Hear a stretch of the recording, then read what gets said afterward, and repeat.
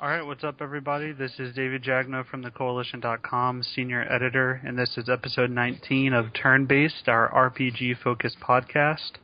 I'm here joined with my usual co-host and a new special guest. Hey, what's up, everyone? This is Gary Swaby from the Coalition. Oh, hello, I'm the special guest. My name is Colton Timmons. I also go by Chocolate Thunder, the Boy Wonder. It's nice to be here. Yep, just to let everyone know, Colton is the black one. Definitely. Yeah. All right, since I know that we have a legion of dedicated followers, I'm sure you guys have missed us. It's been almost 2 months since our last episode. A lot of stuff has gone on during these past 2 months.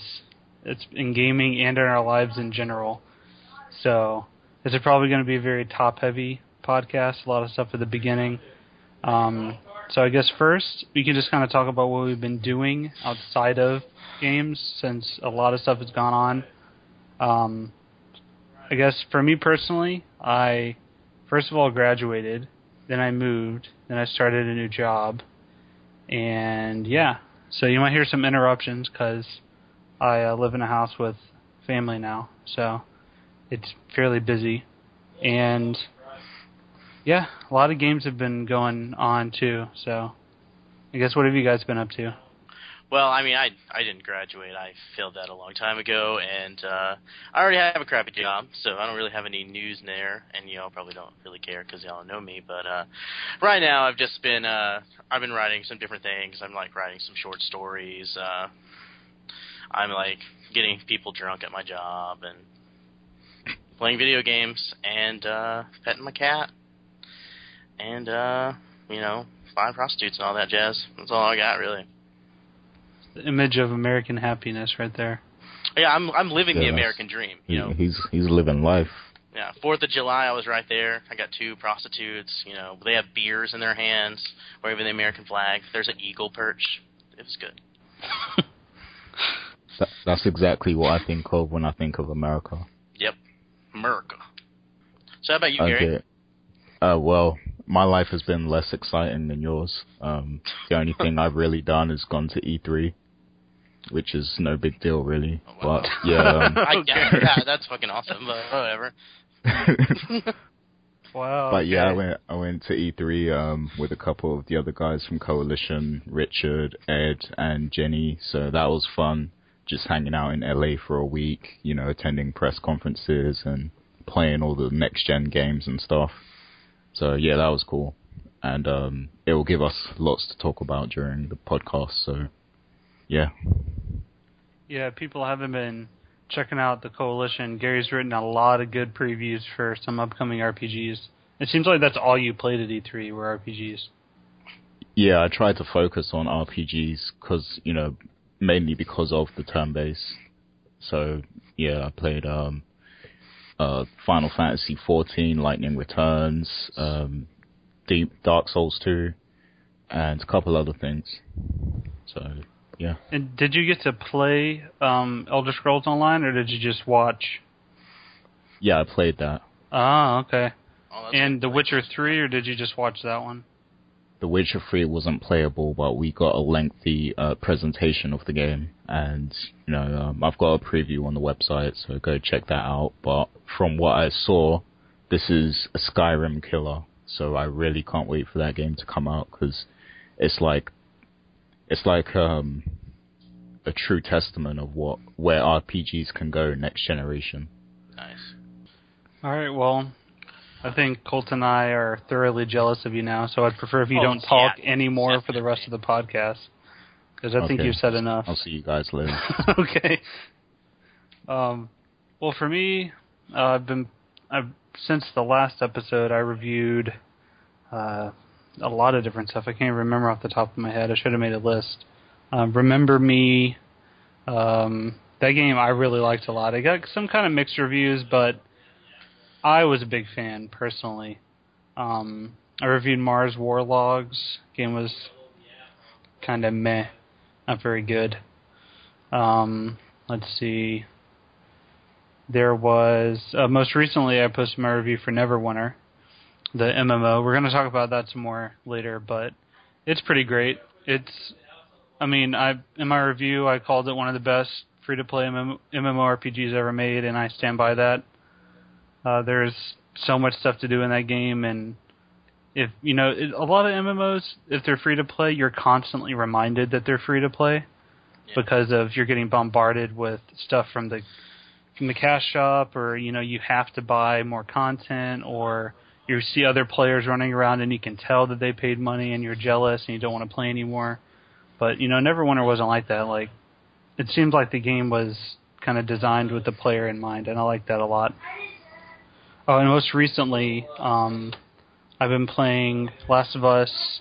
I wasn't able to be on the spoiler discussion, but I do have an article coming up that's going to be about Last of Us. That's not an RPG, but it's one of the greatest games I've ever played ever. I'm still super jealous of that you've gotten to play it. I still need to buy it. Yeah, you really do. You need to hurry up and buy that. Man, I really do. Especially because you don't want that ending to be spoiled for you. I know. I everywhere I go, there's like coverage of it, and people have spoiler tags, and I just have to nope, and I just close it, and I because I can promise that you will not expect that ending. Like, it doesn't change the way you look at life or something. It's not like a groundbreaking thing. It's not on the level of Fight Club even, but it is very unexpected. Then let's see. Oh, Final Fantasy 13. I finally started playing that again. Awesome. Yeah, I'm at past chapter 9 now. I think I'm at the beginning of chapter 10. So I'm a little over 20 hours in. Really good. Are you still in the airship? There was a scene where they got off the airship and commandeered some aircraft thing, and then they got into a dogfight in the air, and then they just crash landed in something, and that's where I'm at right now. Oh, damn, yeah. So you're further than I am, even. Okay. Yeah. Yeah, so, what do you think of the game so far? Because, this game was heavily criticized. I understand where the criticisms are coming from. If you go into the game, whenever the game came out, if I had gotten it whenever it first came out, I probably would have been disappointed because I wouldn't have known what to expect. I would have expected, another Final Fantasy X type game, or even 12, or just something that was similar to past games, and it's a lot different. So I can see why people were upset, but if you take it for what it is, it's really good. That combat system is so fun. I like the leveling system. I actually like the characters now. Some of them got on my nerves, but, it's an RPG and the characters grow. So, I actually like the characters. The story is confusing, but whatever. It's not that big of a deal. Oh, I didn't think the story was that confusing. Every time one of those things pops up, notes, if you read them, it becomes a lot simpler. Yeah, I read every single one of those. It does get kind of irritating at times, though. That's the thing. The way I view that system, for example, in Mass Effect, you could play through the game without opening up the codex, and you would understand everything that's going on. I feel like that system should be there to expand on the story, not to tell the story. That's fair. I just like it because it doesn't none of the characters have to be stupid, and so there's this exposition of what's really going on. So I think it's better from a storytelling standpoint, since they don't really have to come out and say to the characters what's going on, because they already kind of know what's going on, and they kind of know the background and all that. You know what I mean? Yeah, it feels more authentic that way, but for me it just kind of makes it where there's a little bit of a learning curve. But that's not a bad thing, because once you do learn, it's actually a really detailed world, and I like it a lot. Yeah, I think even the fact that it's on rails and stuff a lot, and it forces you to go through a very narrow paths and stuff, also helps the story. And that's one thing I did like. I liked the way they kind of built the story and the world around the gameplay and stuff like that. I guess they built the gameplay around the story and stuff rather than vice versa. Yeah, that's exactly what they did, because their whole excuse for not having towns and people to talk to is that the story wouldn't warrant that. It wouldn't go with the story. Yeah, it wouldn't make any sense at all, because the entire game they're basically on the run or literally at war. So it doesn't make sense that they would have little pit stops every couple hours to sleep in an inn and talk to townspeople. But yeah, so that's pretty much it for me. I guess, what have you been playing, Colton? I'm actually going through. I kind of got on a Fallout kick. I was going through the forums and like people like talking about how awesome Fallout 1 and 2 were, and I had like played a little bit of them before, but I've like gone through, and now I'm actually at the last one that came out, Fallout New Vegas. So I've pretty much, that's what I've been spending a lot of my gaming time doing. The first Fallout I thought was really cool, and then the second one are pretty much very similar. It's more of like a reading, but they do have a lot of cool skills, and they were put out when there was like a less PC aspect to gaming, and it was like more mature for PC games. So if you're like a female, you can just sleep your way through any problem in the game, like literally. I'm not kidding. Like, so it's more realistic. Yeah, like you need to get this like I guess spoilers don't really matter, but you need to get this like one chip that like helps purify water and stuff, and you can either like go through all this trouble and like have to sacrifice a person or kill them all or anything, or you can just sleep with the bandit leader, and then you just get it. Yeah, it's really interesting to see how like I don't know, like Fallout 3 and Fallout New Vegas are like more like of an adult game, like you have an older audience and stuff like that. But it is really weird to like go back to older games and see the stuff they kind of got away with that they wouldn't really get away with now. Yeah, a lot of that I think has to do, this is just a theory of mine, but I feel like whenever people rated games and made games back then, they were very text heavy. Yeah. I'm assuming they probably did not comb through everything in the game. So like I think it's easier for developers back then to get stuff through that you don't see nowadays, because nowadays everything's voiced. So I'm betting, they can just, tear through the content faster. They don't have to sit down and actually like read tons and tons of text. Yeah, I mean, I guess they could do that. I mean, I think it would be easier because then they could just ask for like a text loadout of the game and like search for like titties or Peter or whatever, whatever they didn't want in the game. But I don't know. I mean, I really like it. One of the coolest moments of it is if you have a really low intelligence, like you're like a bumbling idiot in the game, the first one, and you meet this village idiot, right? So if you play the game and you're an intelligent character, he sounds like really slow and you don't really understand what's going on. But if you play a low intelligence character and talk to him, you'll have like a very civilized, like gentlemanly conversation that like uses a lot of big words and stuff to kind of show that you both get each other really well. And that's awesome. Yeah, you hear some guy go to like like having like you're a very gregarious society and all this other stuff. It is a really nice little cool thing that I haven't really seen in like any other games. So, but yeah, those are pretty much all I've been playing, and I like the retro look and like seeing how games with like terrible graphics have gone into the next generation, and hopefully now that Bethesda's done with Skyrim and stuff, they're working on Fallout 4, and I'll be able to get that at some point. How about you, Gary? Me, I've been playing a mix of things. I recently got into The Witcher 2, finally, because it's on like my list of games I need to beat. So I've been playing that. Yeah, so from the very start of the game, it's very difficult to get into. But, once you get past... Yeah, it's got a huge learning curve, basically. But once you get past the initial stage, I recommend doing the tutorial phase, because, that will teach you how to play the game. But once you get past that, the story gets very deep, and it just draws you in. And now I think I'm probably going to continue playing that game until I do actually beat it. I'm not sure how long it is, but... yeah, I've been wanting to beat it for a while, and, seeing The Witcher 3 at E3 just made me want to do it even more, so... Alright, Colton, I know that you've played the game. Okay. Have you played the first one, though? The Witcher 1, yes. Okay, Collectible sex card game? Definitely. Alright. So I have a question, then. I've played probably, 5 to 6 hours of The Witcher 1. I could not get into it. I did not like that game. Really? You didn't like... Right, was it juggling the styles, or like... Yeah, it was the combat system that got on my nerves to no end. I found it boring and unengaging. So I'm wondering, would I like The Witcher 2? I think The Witcher 2 gets away with that, like that style fighting system, and that, I mean, that was a huge hindrance. But The Witcher 2 is more about just like you either use a silver sword for monsters or a normal sword for other enemies. You don't really have to do anything else like that. I think combat personally is very fluid. You can do a lot of cool things with you're combining like a lot of your sword skills with a lot of the magic for some pretty cool effects. You can lay traps and stuff. So.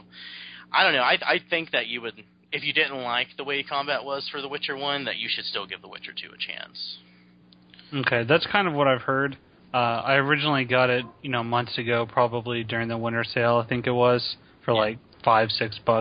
So it's an enhanced edition, right? Right. Nice. It's high up on my list to play. I'm probably going to skip the first one. I'm just going to YouTube the plot. I'm going to just go to the second one, I think. And yeah. Oh, I actually played the first one as well. I probably got about 3-4 hours in, and then I just really couldn't be bothered to finish it because it seemed it was so dated by that point. When I tried to play it. When did y'all try to play it though? Like recently? Like a year ago, yeah. Oh yeah. See, I tried to play it when it came out, and okay. I was in high school.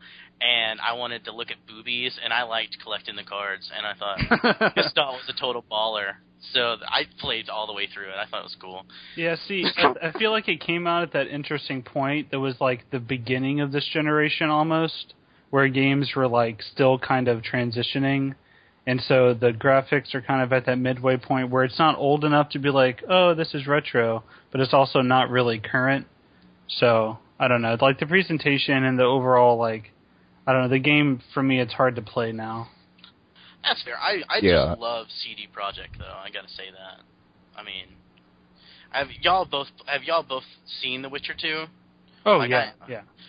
Gary, how would you rate the graphics? Because I have it on the 360, and I have to say, it is the best looking 360 game by far. And I know it looks better on the computer, but it is amazing how they made it look on the 360. Amazing. Let me just say this, I updated my GPU this week, right? Yeah. But I played the game before just to see how it looked on my old card, and, now I've played it on my GTX 770. It looks amazing. Oh my god, it's one of the best looking games I have on Steam right now, hands down. Yeah, what I did not too long ago, around the time that I got it during the sale, I looked up a trailer just to kind of just get a feel for it, because I'd heard so many good things. I'd skimmed reviews, but I'd never seen it in action. And I looked up, it was kind of a theatrical trailer, but the game doesn't have much CG, so it was all gameplay footage and stuff. And oh my gosh, that trailer got me so pumped for the game. And I haven't even played it yet. I watched that trailer once a month, or a couple times a month, just to remind myself that I have to play it. And it's amazing. That's the one thing that is disappointing about Bethesda games to me, is they're very immersive, and whenever you play them, you feel like you're in the world. But from an epic presentation standpoint, there's not cutscenes or anything, which I kind of get disappointed by, because sometimes I want that feeling that I'm doing something epic, and I just want to watch awesome stuff on the screen. See, that's where CD Projekt has the edge, because, with The Witcher 3, it's you get the openness and the freedom of Skyrim, but with the narrative that, is associated with The Witcher God, series. The idea of that blows my mind. Yeah, I think if, the Elder Scrolls games had a better narrative, then, they would be great games. But it's just, the story is so broken up, No, I still consider them great games, but they could be better. They sacrifice a lot of the story for gameplay. Almost everything story-wise, Argonians allowed in certain cities and Khajiit, they sacrifice a lot to the altar of gameplay. They don't want anyone to feel like they're missing something because of any choices they made. So it does kind of hurt the story, and the fact that your choices really don't matter because they want to move you along anyway. But at the same time, it does make the game more casual friendly, and helps a lot of people who normally couldn't play that kind of big game to be able to get into it. So I mean, it's a double-edged sword, really, I think. I agree. Gary, I actually have one more question about The Witcher, if you don't mind. Yep. how far are you in it? Have you had to choose? Because you know that like halfway in it, it's completely different both sides. Like, I'm really not that far in. I'm at the part where the king. Yeah. He basically Geralt has just escaped prison, and it's played the cutscene with the guy who I don't want to spoil it for David. Yeah. But yeah, it's, basically he just escaped, so I'm like a little bit after that. Oh, well, I'll just say that, like, it is one of the few games where they didn't cut corners. Like, if you make a decision that you think will, like, change everything and, like, change the direction of the game, a lot of, like, developers would be like, well, we can't have different storylines. That would be crazy. They actually do have, like, entirely divergent storylines where you will never go certain places, and you have an entirely different story. And so, I think it's worth playing twice, because, like, they're completely different. And, I was also going to ask something else, but I don't know if you can comment. Like, wait, so I have a question then. When you say they're completely different, do you mean it's different color beams like in Mass Effect 3? Or... No. I mean, like, okay, like, a very vague example is, like, when you get the Ultimate Edition, it comes with, like, a guidebook that takes you through the chapters, and, like, it splits halfway in the middle. So you have an entire story where you join one side and you actually do all this stuff and you make friends and do all this other things. And then there's another side where you go to another place and you're on the other side. And, like, I don't mean, like, different means. I mean, like, two different games that they are fully fleshed out, have fully good endings and everything. In fact, the Enhanced Edition, the reason they put it out is because one side did not have as much, and they felt that they were cheating their consumers, so they went back and added, so both sides were just as beefy and had just as good of a story. Oh, wow. So, yeah, I mean, when I mean that, like, it has a divergent storyline, I mean, like, completely different story, completely fleshed out, and it's great. What will be interesting is, like, I'm really surprised it got away with a lot of things. There are some, like, really graphic sex scenes in it that I just would not expect to be okay nowadays. So when y'all get into that, I would, like, be interested in, like, talking to you, like, why you think that that's allowed when they, like, had, like, coffee and all, like, for, like, there's, like, a sex game where you do that, but in this game, like, there's, like, full penetration, you're in a bathhouse, you're ramming her from behind, and she magically dissolves her clothes, and she's just screaming your name in this, like, rose garden and stuff. And that's just one. Like, in The Witcher 1, there was, like, these card games, and it faded to black. This does not fade to black. So, it is weird. I guess maybe because it's not as popular or in the highlight, but, like... All I know is I got wood when I saw Triss at the start. Yeah. Well, then you will be very happy and well rewarded. All right, I'm excited now. But I think that once I beat The Witcher 2, I'm probably going to go back and beat the first one, because I forgot to mention as well, but when I did play The Witcher 1, I was actually playing on a laptop, and it really wasn't as enjoyable as it would be on, my computer now, the computer that I have now. So I probably will go back to The Witcher 1 just to, see how that game plays out. I've said that enough times about games to know that I'm not going to. I'm probably just going to YouTube the plot to get an idea before I play the second one. That would be a lot of YouTube, man. It's like, first one's like 60 hours long. Well, yeah, I know I'm going to get a very general thing. I've already did a little Googling, and there's some YouTube channels that have, 10 to 15 minute kind of summaries of the plot and stuff. All right, so next I guess we can move into our convention talk. There's two that have been attended since our last episode.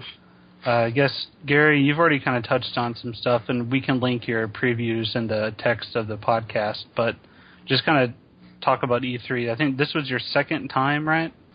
No, this is my third time. Oh, I hate you, dude. Well. I hate you so much. I just wanted to go on record that I was accepted, and I was going to get to go, but I felt so bad for the other people that hadn't gone, I let them go. That's not the real reason, but...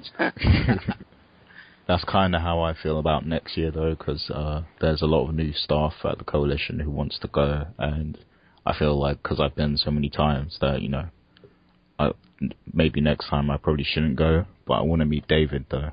Exactly. I'm all that matters. Put the team on my back. But yeah, as far as E3, if you want to get my thoughts on the games I played, just check out our preview section on the website. But what I wanted to really dig into was, I'm a big Square Enix fan. So, Final Fantasy 15 and Kingdom Hearts was announced at the Sony conference. So I want to know what your guys' reactions was to that. Well, 15 I wasn't surprised about at all. I think pretty much anyone that was, in tune with what was going on pretty much expected them to rebrand that game. I'm kind of intrigued to see how gameplay works, because it looked like you just played a cutscene the entire time, which isn't bad. I mean, that could be awesome if it works, but I don't know. It looks kind of even more... Wait, which game? 15. Kingdom Hearts? 15. Oh, yeah, it's because it's actually the Kingdom Hearts team that's creating that, and the combat is going to be more like Kingdom Hearts.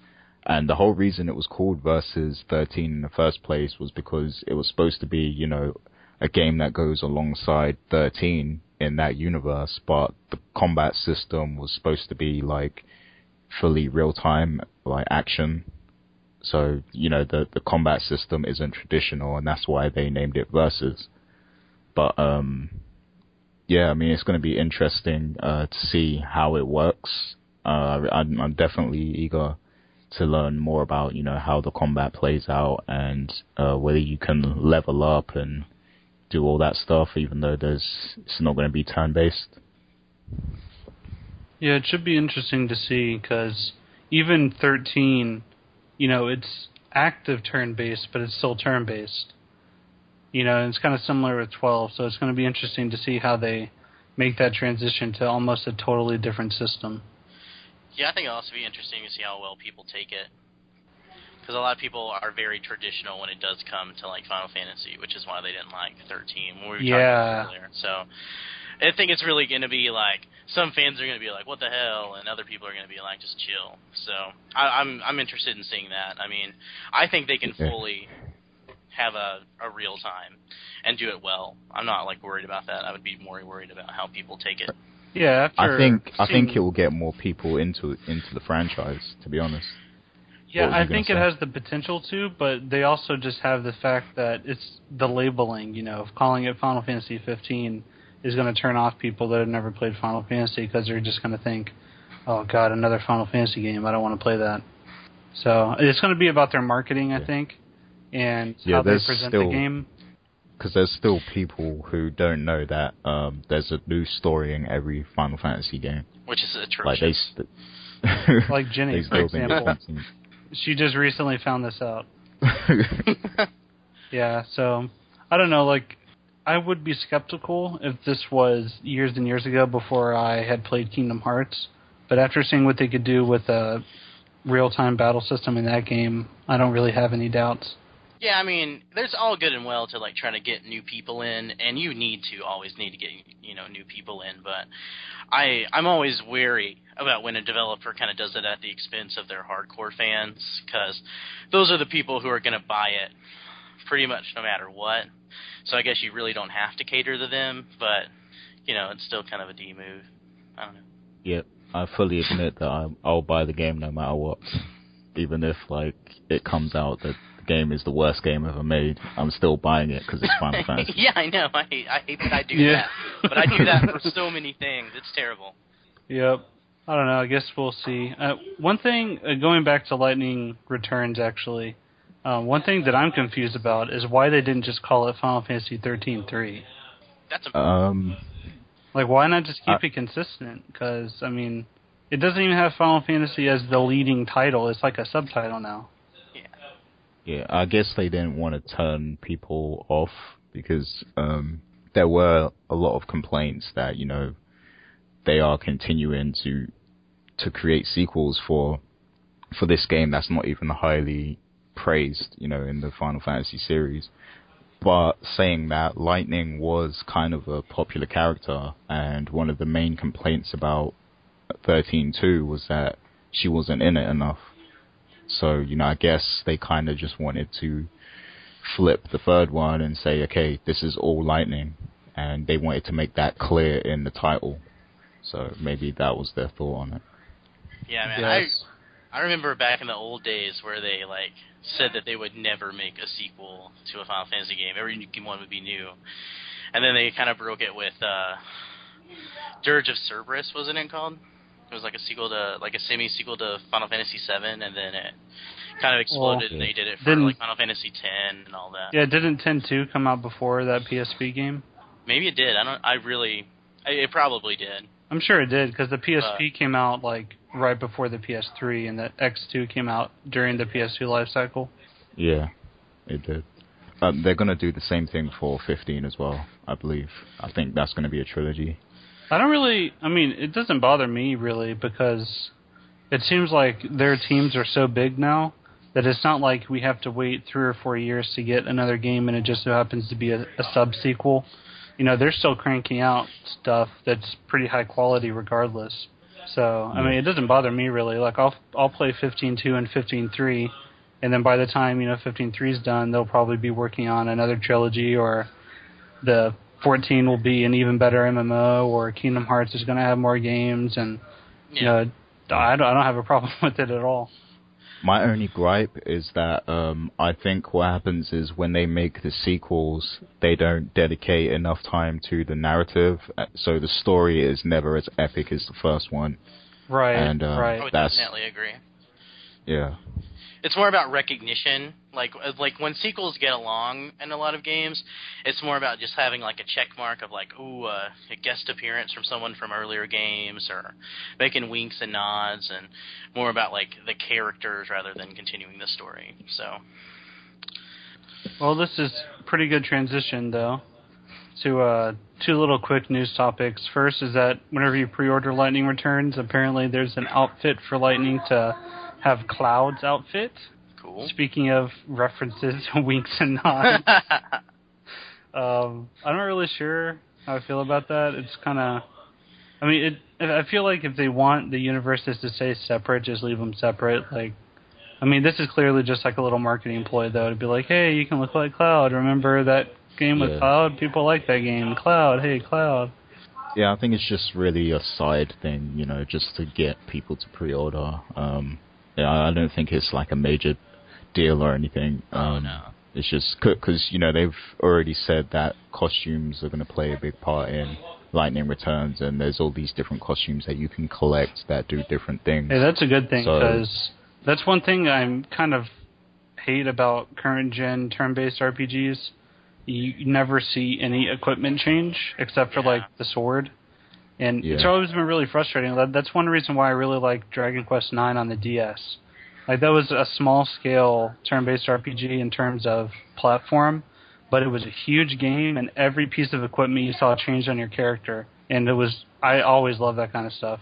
So I think it would be cool to have different costumes and that kind of thing, because whenever you're playing a JRPG for 50, 60 hours, it gets boring to see the same thing over and over and over.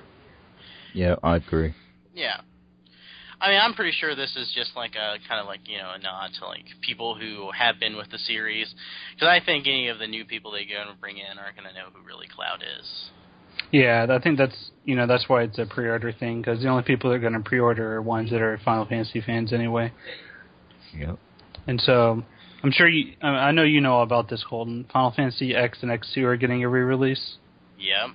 I'll finally play Final Fantasy X. So. You haven't? No. Wait, really? Yeah, I really haven't. Right. I had a friend in Gary, college who tried to... delete this recording. We're starting over without him on the podcast. He's no longer welcome. Well, to be fair, I played halfway through it, but, No. No, that's good, though. It's good that you'll finally get to, because it's by far... It's my favorite, turn-based RPG of all time. Yeah, I gotta confess, I actually got impatient and I started playing it again last week because, I have the PS2 copy and I have a PS3 that plays PS2 games. So I started playing it again, and I remember, just how much I love that game, and it's definitely my favorite one. So would you say it's aged well? Because I haven't played it in a long time. It has. And you know what? At E3, I actually saw the HD remake, and it looks amazing. It looks nothing like a PS2 game. Oh, nice. It looks like a current gen game. See, that's what I was hoping for, because they've been working on this forever, it seems like. So it's good to know that all that time's paying off. Yeah. They really put in a lot of work on that. And see, I never played X2, though. I stayed very far away from it, so this will give me a chance to finally play that. Yeah, I can't remember. I think I got right to the end, but I never actually beat the final boss. But I think I watched it on YouTube or something, what happened. Oh, yeah, and speaking of outfits, don't they have different outfits in that game, too? Isn't that kind of part of the combat system? Yeah. Yeah, I always got the impression that game was just like a bunch of fan service. Is it? It was, yeah. Yeah. It really, it didn't need to exist.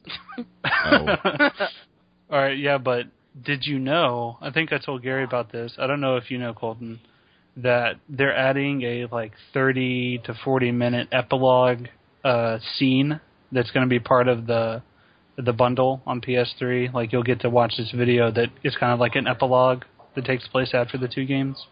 But doesn't most of it not exist? I don't. I see. I've watched I watched a friend of mine, Hunter, play it, so I know all the story and stuff. But there's spoiler or whatever. In the end, isn't it certain people not real and stuff? So. Well, yeah, that's the ending for X, but this is an epilogue for the entire X saga that people have seen before. It's just some extra stuff. So, what would it be? Just, explaining, what happens to certain people, or... I have no idea. What happens to I haven't played girl? X2, so I'm not really sure. I don't want to spoil it for you guys, then. Does X2, end it, is it a good ending for the series? Or... Because you said it shouldn't exist. Does it not... Does it add to the story? Let's just say it's a happy ending, but I kind of wish they didn't do it. Oh, okay. Yeah, because I love the ending to X. That's my favorite game ending of all time. Yeah. That's on the level of Fight Club. You and Fight Club, man. I still need to watch that, by the way. You haven't watched Fight Club, and here you're bad-mouthing me for not finishing Final Fantasy X? Yeah, but I'm not doing a movie podcast right now. Oh, got you there. Got you there. So, I guess our last... little quick topic here is Neverwinter. I've already talked about it some. You should go read my review because it's awesome and it's a great game. Have you had a chance to play it yet, Colton? I know you're a big MMO player, a big D&D fan, so it seems like the perfect game for you. Yeah, see, I just recently learned from you because I hadn't really been keeping up with it because I already have enough paid MMOs. Because I thought it was a paid MMO until you told me otherwise. And I had been staying away from any news of it because I knew it's something I would really like, but I just didn't want another expense. So, I haven't unfortunately tried it yet. I'm probably going to try to get it and start playing it very soon. I just have to break my addiction from other games I'm playing. Yeah, I would definitely recommend it. See, before I played it, I never really liked the hub system that was in MMOs lately, like Guild Wars and D&D Online and Vindictus and a bunch of other games have that hub system where it doesn't really even feel like an MMO. But this one is like a hybrid. So there's the main hub, and then there's several zones outside of that where there are enemies, and you can run into other players. And then, but the majority of the actual quests take place inside the instances. So they kind of do a hybrid system, and it works pretty well. For the combat, I mean, I know you've have done reviews on it and stuff, but just a quick thing, is it? Would you say it's very different from other MMOs, or is it kind of cookie cutter with a different universe? No, it's very different. It's crosshair based aiming, nice. And your at will abilities are on your left and right mouse button. Encounters are Q and E and R, and then your dailies is your daily ability is on number 1. Oh, that's awesome. So they're using 4th edition rules and stuff. That's awesome. That's awesome, yeah. Yeah, the classes and even your passive abilities, dwarves have cast iron stomachs. Oh, wow. Yeah, and so whenever you're a guardian, you have a shield that you can put up and block with, and there's a shield meter that breaks it down, and you can build it back up with certain abilities, then you have all the threat you have to manage, and they did a good job of adapting the 4th edition rule set to that game. Go ahead. Oh. Oh, no, it's fine, man. You can go ahead. No, I was just gonna say I'm still a D&D noob, kind of. So what's a daily or whatever you called it? Oh, okay, yeah. So whenever you play the actual tabletop game, your abilities are separated into different types. You have your at-will abilities that can be used on any turn. So any time that you can attack, you could use an at-will. Then you have an encounter abilities that can only be used once per encounter. And then you have dailies, which can only be used, once a day, essentially. But you can regain them some different ways, but they're basically once a day.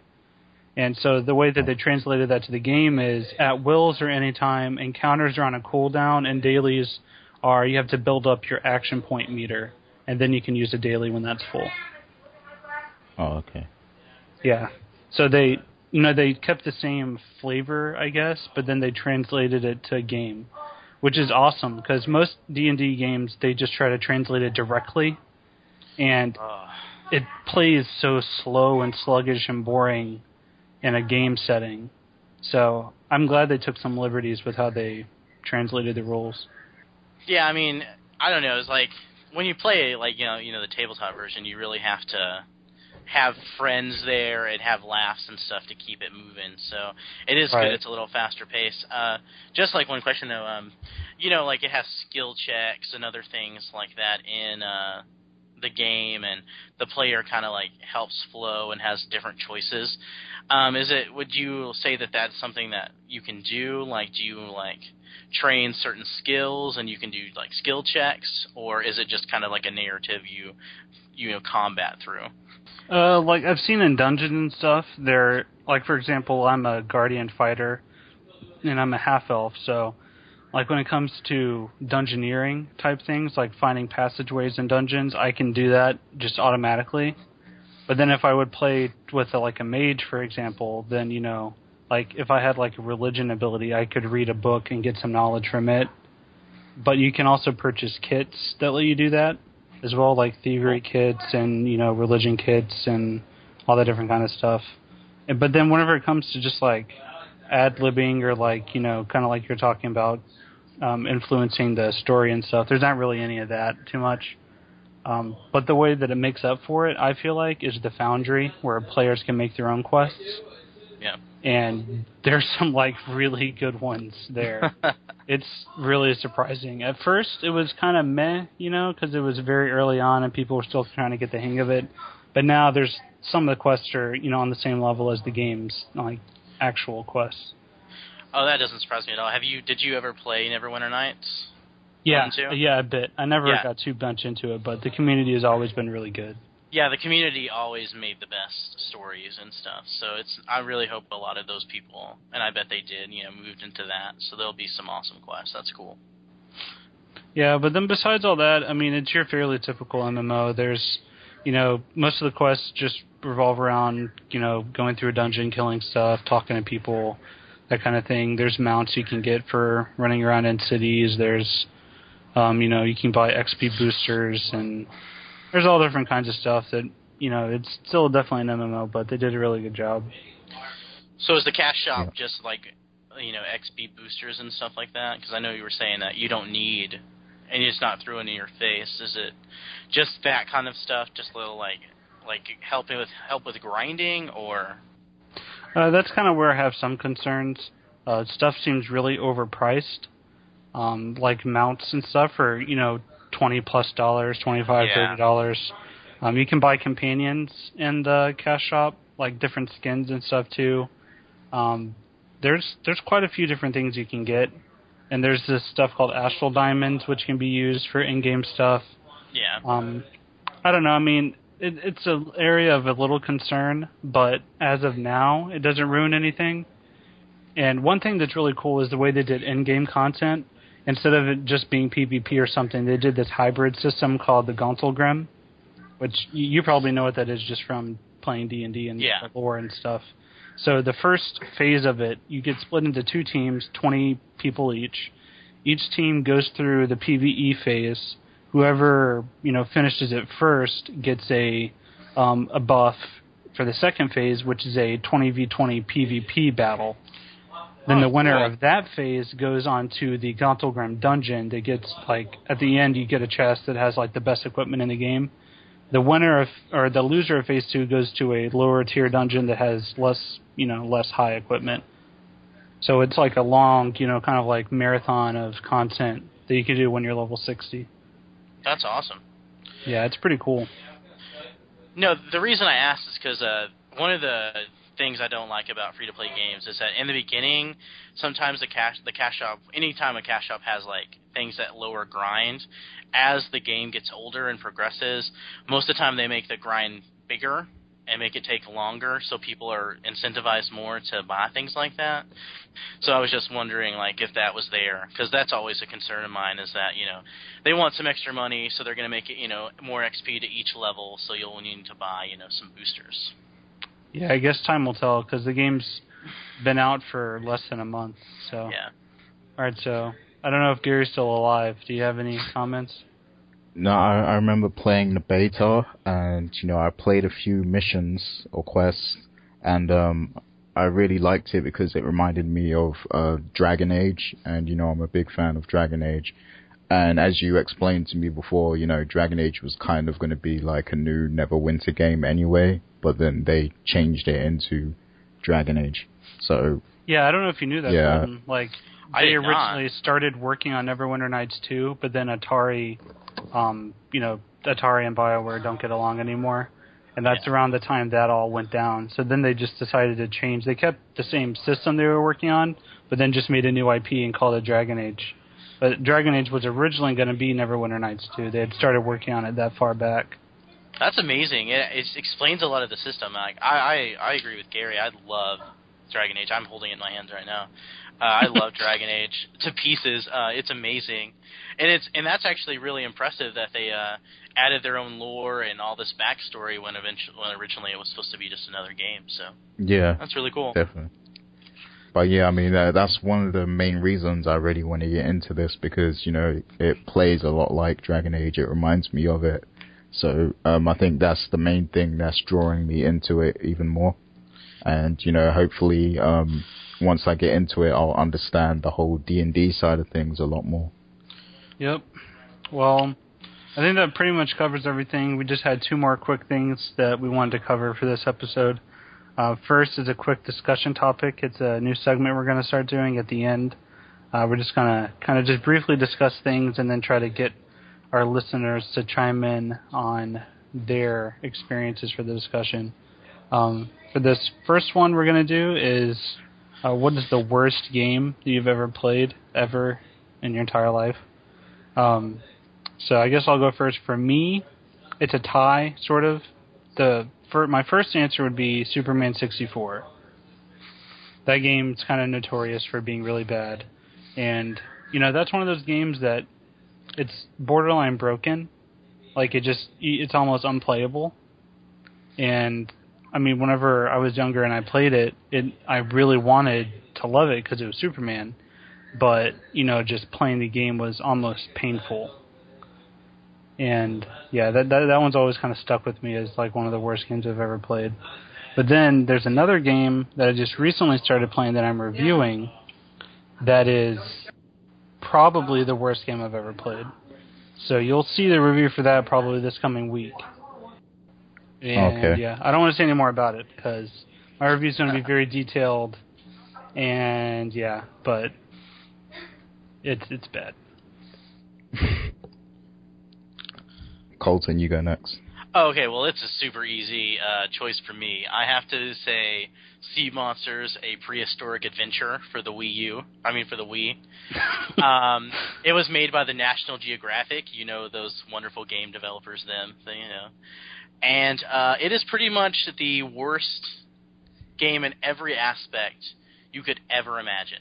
Not only is it not entertaining, but it's, like, edutaining. It's supposed to be like educational as well, which is stupid and terrible because it's like 5 lines. But pretty much you just kind of like you turn on the game, you push start, and you're just thrown in an ocean that is about the size of probably my living room with land on it, and you are a fish and you fly and you swim around because you're this giant prehistoric monster, and you go to these green clouds, and then you go to these blue clouds, and then you collect fossils, and you learn about how fossils are, and then you, if you collect enough fossils, you get to be another fish, and you get to fly around like that fish. And there's a combat system where you can like fight other fish as this fish, but it doesn't work. And pretty much you just like ram no matter what you are. Like you could be fighting this like megalodon and you're like a little crab and you're just ramming him to death. So it's a lot less sexual than it sounds, by the way. But I'm curious, why did you ever play this? I got it as a gift. My mother has a boyfriend, and his mom thought, oh, I'll give the kids a game for Christmas, and she bought that brand new, $59.99. Didn't have the receipt, so I tried it out. But yeah, it's terrible. It looks terrible. Sometimes when you're playing, the monster's head like just flies off, and you're just controlling this head, which is a little cool, but. Yeah, I know I'm not saying a whole lot about it just because there's nothing. I literally said you're a fish and you fly around. I mean, that's it. Sounds terrible. Yeah. Sounds better than Halo. Okay, for my pick, I'm gonna choose Action 52. Good choice. Which was released for the NES and the Sega Genesis, and it's basically 52 games in one, and it retailed for like $200. And the quality of the games themselves was just abysmal. And they reused a lot of assets into each game, and a lot of them are broken, so you can't even like play them properly. And yeah, it's just terrible. I mean, if you want to know more about it, you can look at the Angry Video Game Nerd's review of it. He does like a playthrough of it, and it's just terrible. It's the worst thing ever created. They had this whole thing called Cheetah Men, which was supposed to be like the main cell of the game, and it was supposed to be their version of Ninja Turtles. So they basically, wanted to rival Ninja Turtles with this game, but it was just terrible. I can't even explain how bad it is. The crazy thing about that game was it was it's supposed to be like 52 different games or whatever, but whenever each game felt like a half finished idea for a mechanic of an overarching bigger game. Yeah. Wait, okay. So like there would be a game that would I can't remember any names right now, but it would be called like Space Shooter. And you would fly a ship around, and half the time your ship might like disappear or glitch through a wall. And then, you would shoot bullets that would work half the time, and then you'd have, like, the same enemy on the screen, one level, and that was a game, according to Action 52. Okay, I have a question. Were they, like, old games collected, or was it, like, 52 new IPs that they just threw together? Just 52 new IPs, basically, or their own version of... They basically rip off other games, or they try to anyway. But it just doesn't turn out good. Like, I remember one driving game, and it's literally you just driving on the same road for, like, the whole thing. All right, here we go. I found the game list. Let me give you some ideas here. There's one called Fire Breather, Star Evil. There is a Jupiter Scope, Silver Sword, Thrusters. That sounds hot. Crybaby. So... Non-Human, Rocket Jock, Mash Man. There's one just called Boss. Yeah, I mean, this, like I said, it was like ideas for games that were rejected. Oh, wow. Basically. So you said that there was Cheetah Men, like Teenage Mutant Cheetah Turtles or whatever? Like... Yeah. So, It was their attempt to make something like Ninja Turtles. Yeah, here's a picture. We should probably make this like the featured image of this podcast. Man. They should have just gone with Street Sharks. That was the best Teenage Mutant Ninja Turtle ripoff ever. I'd buy Street Sharks the game. I would. I remember Street Sharks. You should play Saints Row the Third. There's basically like Street Sharks content in that game. Really? Yeah, you get like a power-up that like turns you into a Street Shark. Okay, well, I'll buy that. I need to buy Last of Us, but... Dude, you've been needing to play Saints Row the Third. I remember when I originally played it, you came over, and Yeah. I was playing the Tron levels, and I got, like, the different abilities and stuff. That was sick. I love the And Tron. here's a picture of the Street Shark stuff. But yeah, so... Anyways, Cheetah Men. It also reminds me of a Thundercat, but a ninja version. A Ninja Thundercat? That sounds... But see, it sounds cool on paper. Oh, my God. Wow, Cheetah Man. One's even smoking. That's so edgy. It's hardcore. He even has goggles. Is that a woman? Is that a female cheetah? It's Are they Cheetah all men? Men. Well, I didn't know if it was like, 'cause I was wondering if they would have 6 nipples or 2. I'm always interested in that every time I hear about cat people in the media. Anyways, I think that wraps up episode 19 of Turn-Based. The last thing is that we have not forgotten, if you've been listening, we are still working on Operation Red Panda. More details will come soon, hopefully, but it is coming. So if you would like to see more, then you should comment and let us know, and maybe that will motivate us. All right. Well, I guess that wraps up episode 19. Yeah, So, thanks for having me, guys. Yeah. Hopefully, we'll have you back again. I hope so. Maybe once you play Final Fantasy X. All right. See you later, guys.